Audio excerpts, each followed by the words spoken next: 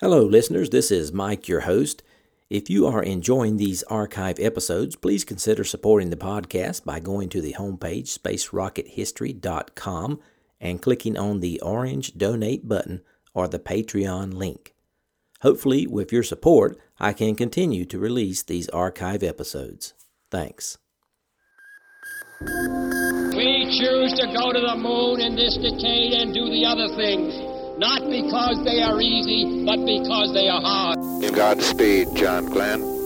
Roger, 0G, and I feel fine. Okay, I'm on. How does it feel for the United States to be the new record holder? At last, huh? When that baby lights, there's no doubt about it. Liftoff. We have a liftoff. 32 minutes past the hour. Liftoff on Apollo 11. Listen, Tranquility Base here. The Eagle has landed. That's one small step for man, one giant leap for mankind.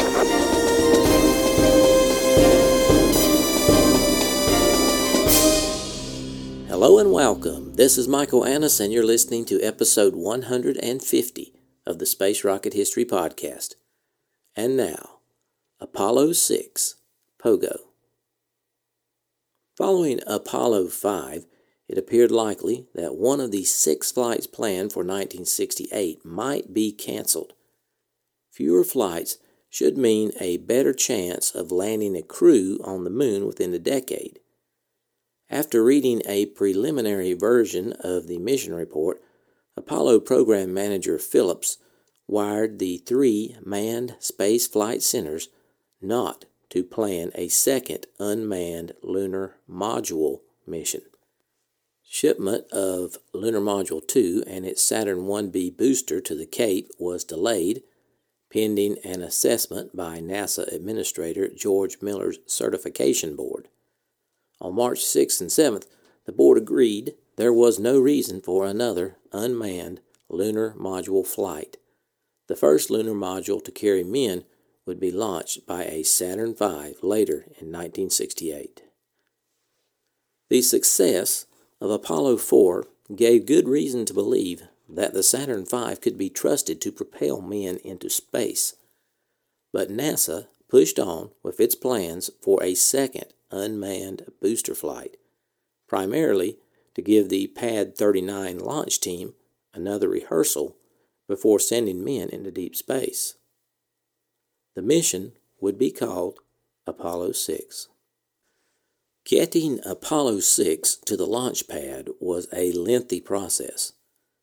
The S-1C first stage arrived by barge on March 13, 1967, and was erected in the Vehicle Assembly Building 4 days later, with the S-4B third stage and instrument unit computer arriving the same day. The S-2 second stage was 2 months behind them, and so it was substituted with a dumbbell-shaped spacer so testing could proceed. This had the same height and mass as the S-2, along with all the electrical connections. The S-2 arrived May 24th. It was stacked and made it into the rocket on July 7th. In November of 1967, the idea of putting a camera in the window of the spacecraft to take some Earth resources photographs had been explored in a review by Miller at North American. George Mayer's MSC mission planners were hit hard by the late inclusion of the camera. Because Apollo 6 was unmanned, all the flight trajectory data had to be correlated with the photographic aims, and a computer program had to be developed and fed into the onboard computer. After many careful checks, the mission planners decided that there might be a chance during the first orbit and part of the second to get some pictures of the area from Baja California to Texas. Testing for Apollo 6 was also slow because NASA was still checking out the launch vehicle for Apollo 4. This was a limitation of the system where there wasn't 2 of every one and everything.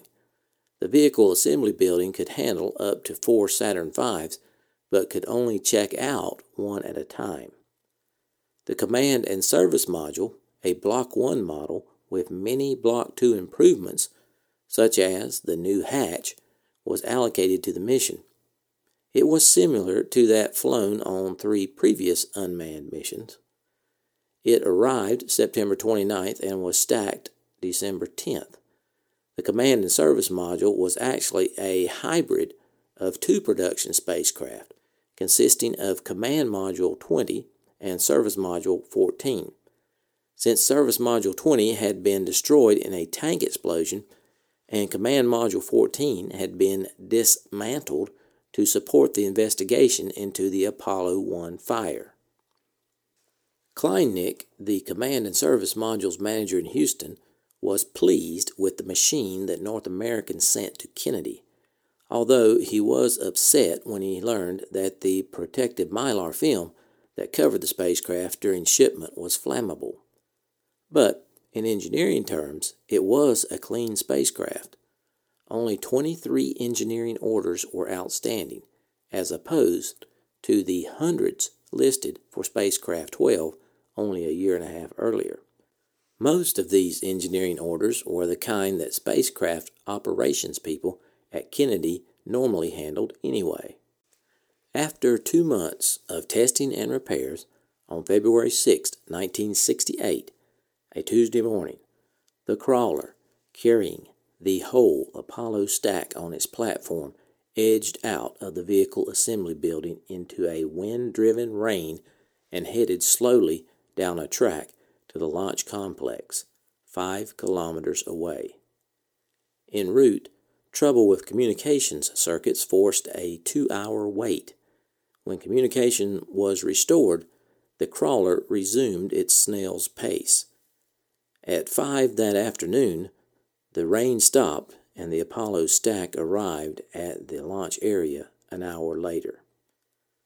Apollo 6 had been scheduled for the first quarter of 1968, but several brief postponements slipped it past that date.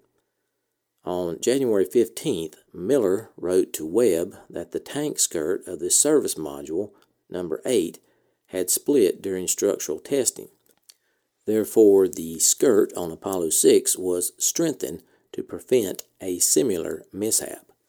Then, after the stack had been trundled down the path to the launch area on a rainy day, water seepage was found in the Saturn's S2 stage, and some parts had to be replaced.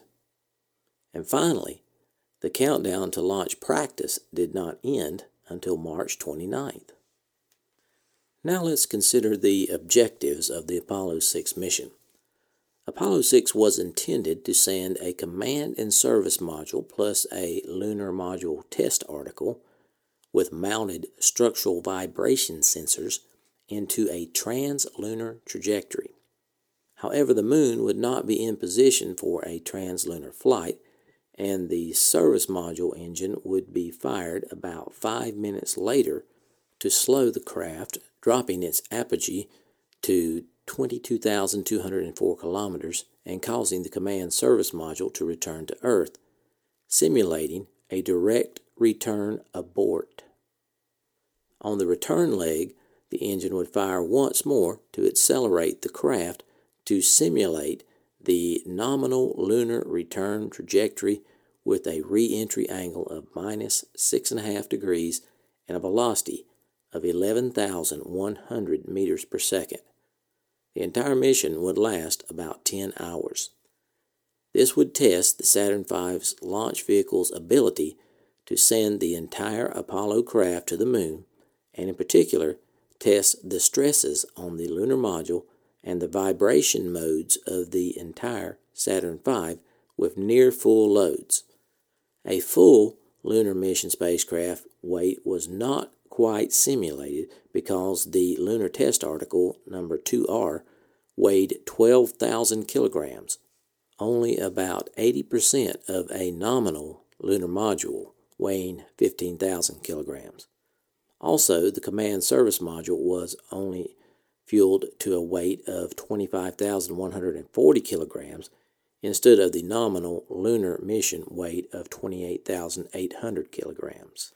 Now, with everything in its place, it's time to move on to the launch. I have an audio clip. Now 3 minutes, 25 seconds and counting. The terminal count sequencer is armed at the present time.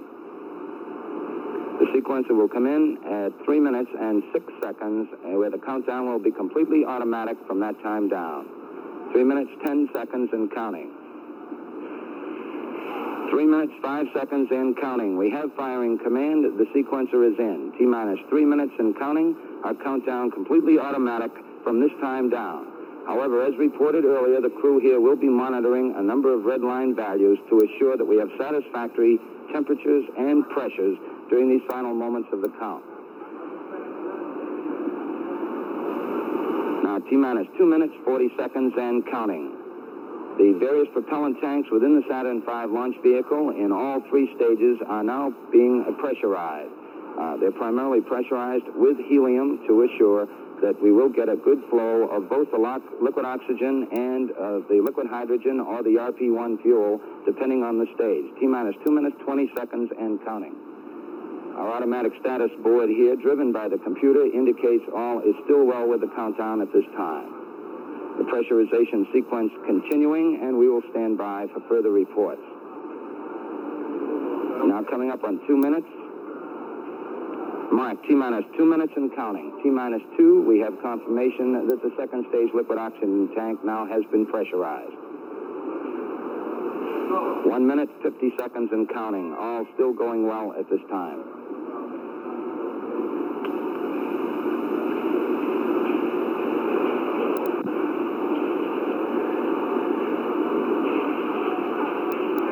Minute 35 seconds. Still all going well at this time. The pressurization continuing within the Saturn V launch vehicle. 1 minute 30 seconds and counting. All still going well at this time.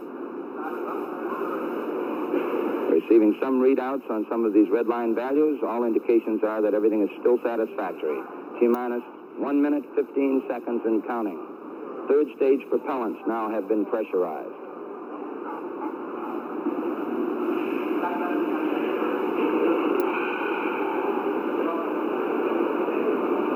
Launch control, T-minus 60 seconds and counting. Clear stage now pressurizing. We're coming up on the power transfer in a matter of seconds. This is when we switch to internal power aboard the vehicle. T-minus 50 seconds. We have the power transfer. The vehicle is internal. The complete vehicle is now pressurized. T-minus 40 seconds and counting. Our status board still indicates all is well. T-minus 35. T-minus 30 seconds and counting. Number 1 swing arm now being retracted from the Saturn V vehicle.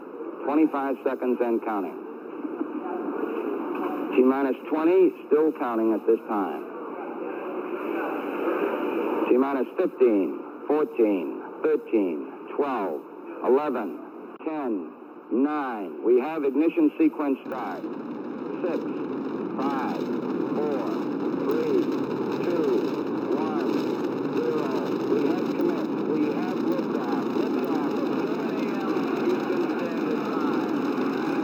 5 seconds into the flight, we're looking good. We have cleared the tower. We have cleared the tower. Houston Center assumes control. Engine roll program started. Vehicle going now to an azimuth heading of 72 degrees. All 5 F1 engines firing. Looking good. Give it a green light at this time for range safety.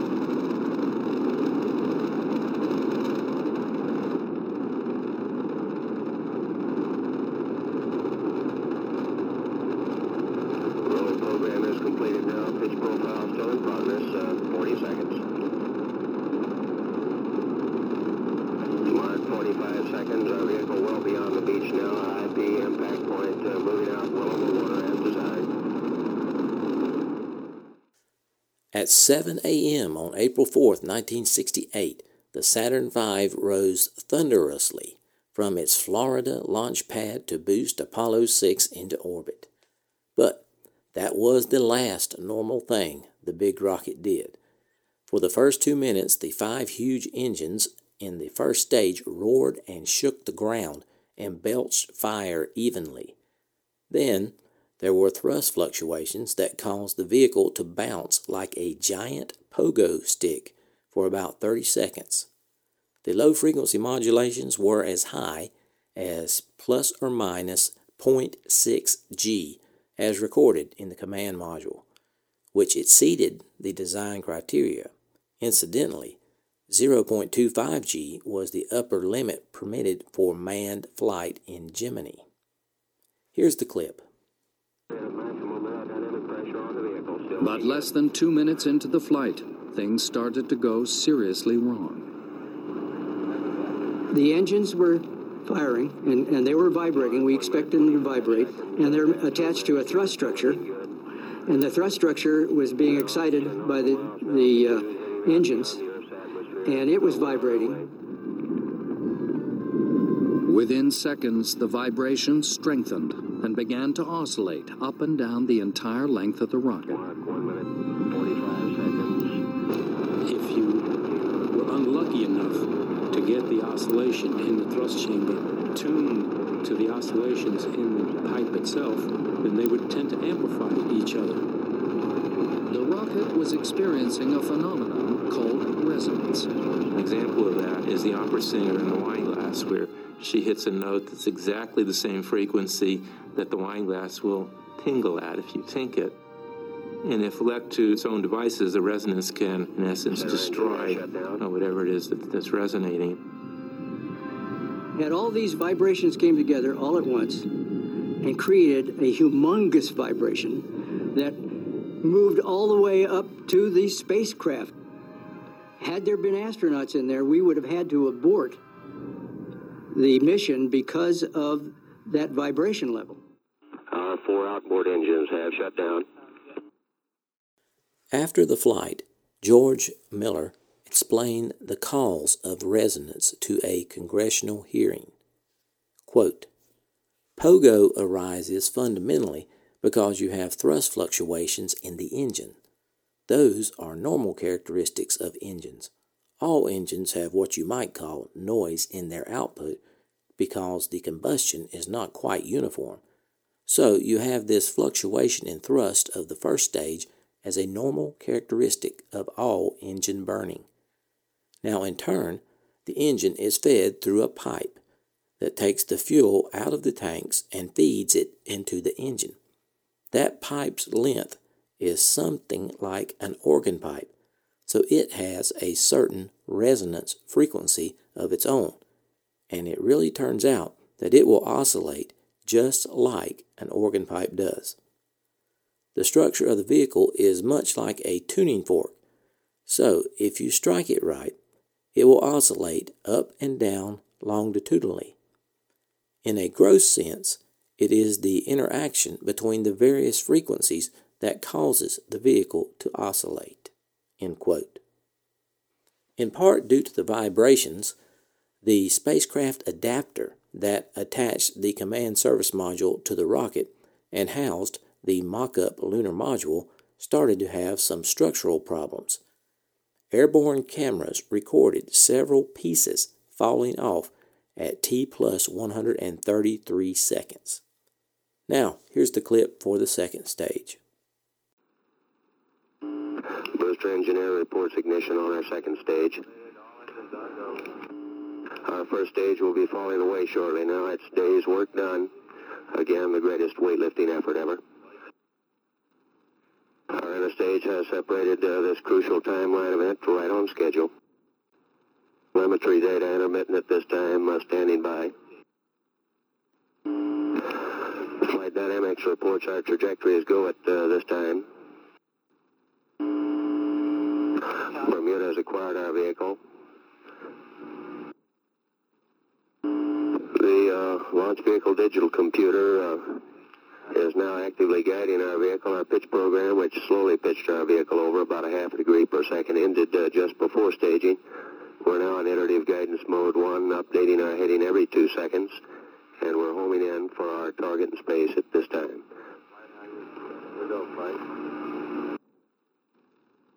Center engine has shut down. After the first stage was jettisoned, the S2 second stage began to experience its own problems. Engine number 2 had performance problems at T plus 225 seconds after liftoff, which abruptly worsened at T plus 319 seconds. And then, at T plus 412 seconds, the instrument unit shut it down.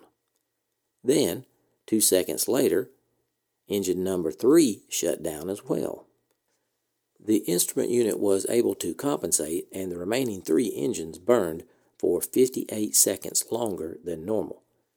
The second stage did not reach the desired altitude and velocity before its fuel gave out and it dropped away. Here's the clip of the engine loss. Mark, 7 minutes 45 seconds. We have a preliminary report of a loss of 2 engines. This would be engines 2 and 3. However, our guidance is holding well and we're standing by. We'll stand by for further confirmation of that report. This is only a preliminary report at this time. 8 minutes 10 seconds of the flight. Our time delay for staging, apparently evidence of an engine out condition, but we're standing by for further confirmation. In order to reach the required speed, the S-4B third stage also had to burn for 29 seconds longer than planned, putting the spacecraft into an orbit of 178 by 367 kilometers instead of the 160-kilometer circular orbit. Here's the clip. Booster reports S-4B ignition. Standing by. Flight Dynamics reports that trajectory confirms ignition. Mission Director Snyder and Flight Director Clifford E. Charlesworth left the vehicle in a parking orbit for 2 circuits of the Earth while systems checks were performed. Operational tests were conducted and several attitude maneuvers were carried out. Also, the spacecraft's special 70mm camera had been clicking away, getting some spectacular color stereo photographs. These were later found to be excellent for cartographic, topographic, and geographic studies of continental areas, coastal regions, and shallow waters. Then Flight Control tried to restart the S-4B third stage to simulate translunar injection, but the third stage refused to answer the call. The next step was to separate the command and service modules from the now useless S-4B. Since NASA could no longer use the S-4B, they decided to use the service module instead. The service module engine was fired for 442 seconds, which exceeded lunar mission requirements, but it produced the simulated translunar injection maneuver. Apollo 6 shot out to 22,200 kilometers. Although the spacecraft had enough altitude for a good simulation of an Apollo spacecraft returning to the Earth from the Moon, the service module engine no longer had sufficient fuel to give it the correct speed to simulate re-entry from a lunar mission. During re-entry, the command module only reached a velocity of 10,000 meters per second, about 1,270 less than planned. But everything else functioned correctly, and the command module splashed down in the Pacific, missing its predicted impact point by 80 kilometers. The spacecraft was hauled aboard the USS Okinawa to complete its 10-hour mission. On April 9, 1968, a NASA news release declared that preliminary data on Apollo 6 indicated that the spacecraft had done its job well. But it was obvious to Miller and Phillips the overall flight had not been a success. Interestingly enough, Apollo was not top international or even national news in April 1968, even though this flight was a major step in the program to land men on the Moon. President Johnson had announced on March 31st that he did not intend to seek re-election, hoping that this action would expedite the ending of the war in Southeast Asia. And on April 4th, the day of Apollo 6's flight, Martin Luther King Jr. a civil rights leader of international stature, was assassinated in Memphis, Tennessee, so the spotlight was not on NASA. About the only explaining that NASA had to do was to the Congressional Committees on Space Activities, who seemed satisfied with what they heard. But the Apollo team did not need a round of criticism in April 1968. With the decade nearing its end, pressures were already exceedingly heavy. In the race with the Soviets to land on the moon, NASA had flown only 2 Saturn V unmanned missions and 1 Saturn 1B with an unmanned lunar module. Now Huntsville had to find out why the Saturn V's S-1C first stage bounced, why the S-2 second stage turned off 2 of its engines, and why the S-4B third stage refused to fire a second time. Meanwhile, Houston had to determine exactly how much shaking the lander could stand and why a large piece of the spacecraft's lunar module adapter had blown out during launch. Without satisfactory answers, the Saturn V might have to make a third unmanned flight. Now, let's analyze those problems and determine what could be done. First, the pogo. The pogo bounce had been observed, although to a much smaller degree, on Apollo 4, so its appearance during Apollo 6 did not come as a complete surprise. Also, 5 years earlier, in 1963, pogo had threatened to end the Gemini program when the Titan II suffered this phenomena on launch after launch.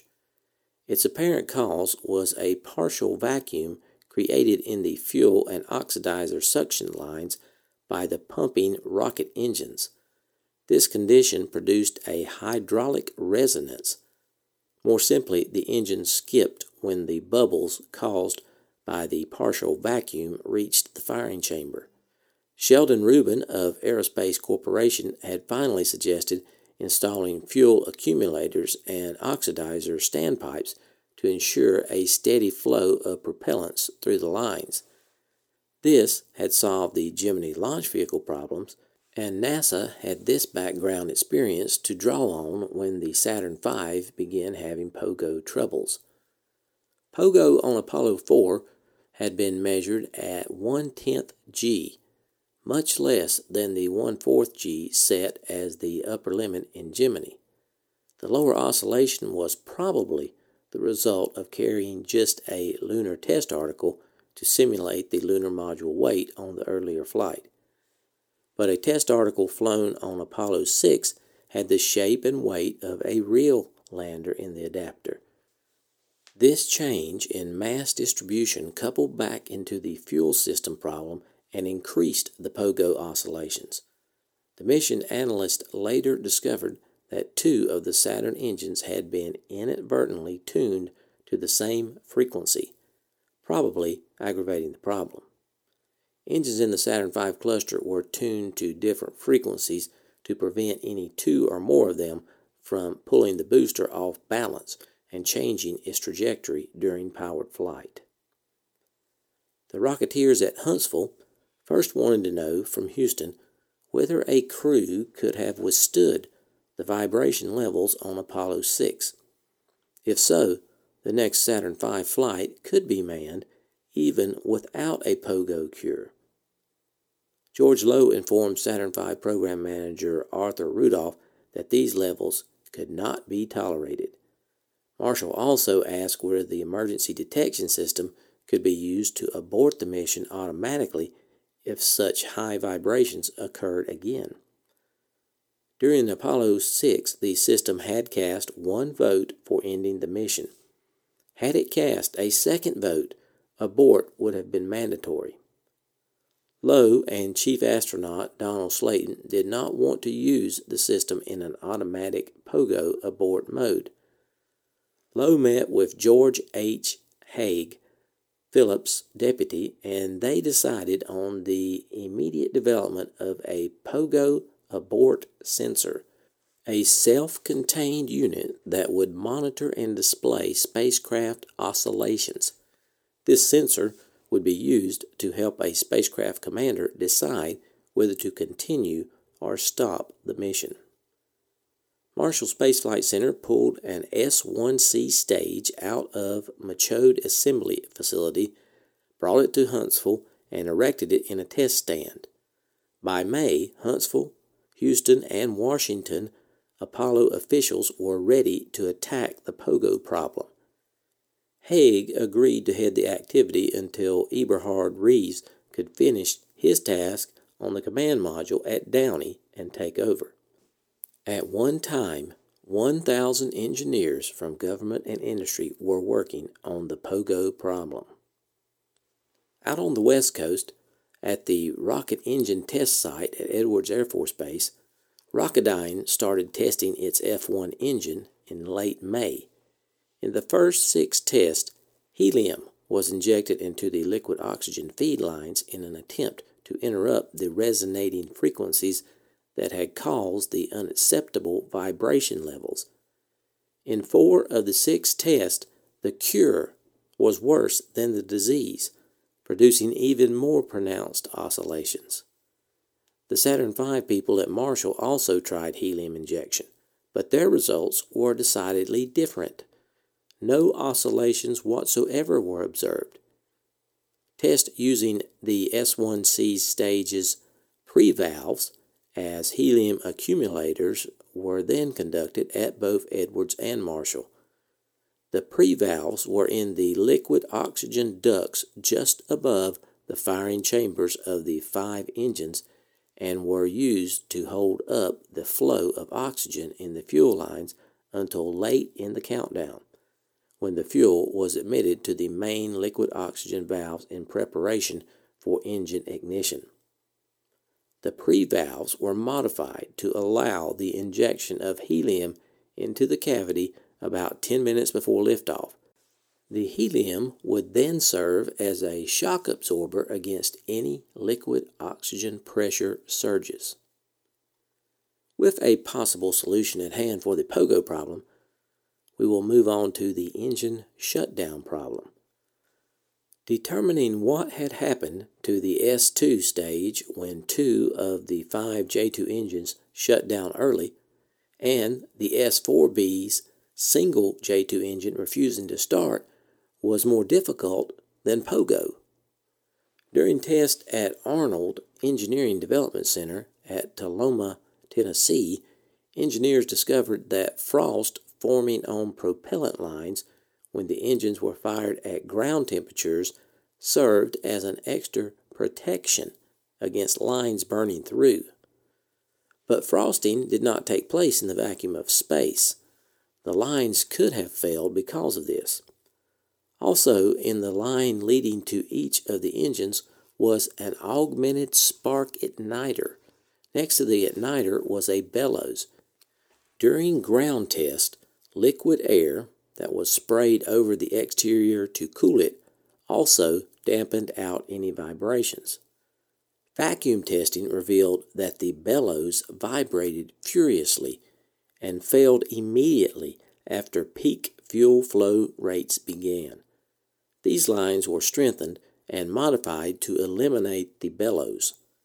The S4B used the same J2 engine design as the S2, and so it was decided that an igniter line problem had also stopped the third stage from reigniting in Earth orbit. Ground testing confirmed that the slight underperformance seen in the first S4B burn was consistent with damage to the igniter line.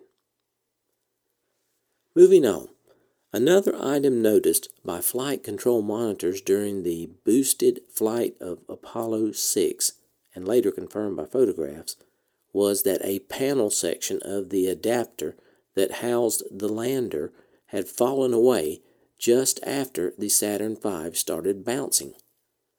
The controllers had been amazed that the structural integrity was sufficient to carry the payload into orbit. James Chamberlain in Houston discovered that thermal pressures, and therefore moisture, had built up in the honeycomb panels during launch. With no venting to allow the extra pressure to escape, the panel had blown out. A layer of cork was applied to the exterior of the adapter to keep it cooler and to absorb the moisture, and holes were drilled in the adapter panels to relieve the internal pressure if heat did build up inside on future launches. In conclusion, at mid-year 1968, chances for landing on the moon within the decade were still touch and go. It did seem likely that NASA would have to fly only 5 instead of 6 preparatory flights during that year, but one of these might have to be another unmanned Saturn V. Not knowing exactly what would follow the third mission of the year required some extra planning.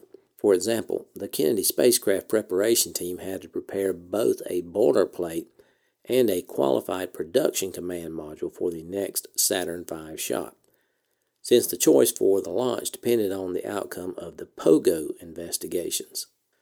To further complicate matters, mission planners in Washington revived the plan for launching 2 Saturn 1B missions to give both the North American and the Grumman spacecraft a workout in Earth orbit if another unmanned Saturn V had to be flown. However, even this plan was tentative, as the delivery date for Lunar Module 3 was still not firm. On the brighter side, by mid-year, North American's work was improving. Although the contractor was late in shipping Command Service Module 101 for the first manned Apollo mission, improvements in the fabrication of this machine indicated that future spacecraft should be on time. After a traumatic and pressure-packed 18 months, North American was finally delivering satisfactory flight-ready hardware. When Command Service Module 101 arrived at the Cape on May 30th, the receiving inspectors found fewer discrepancies than on any spacecraft previously delivered to Kennedy. Miller had told the Senate Space Committee in February 1968 that the first manned Apollo mission would be flown in the last quarter of the year. In June, this still seemed feasible.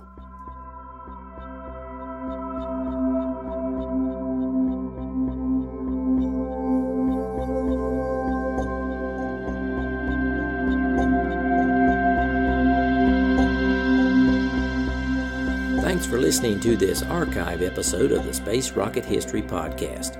If you are financially able, please support the podcast by going to the homepage, spacerockethistory.com, and clicking on the orange Donate button or the Patreon link. Thanks.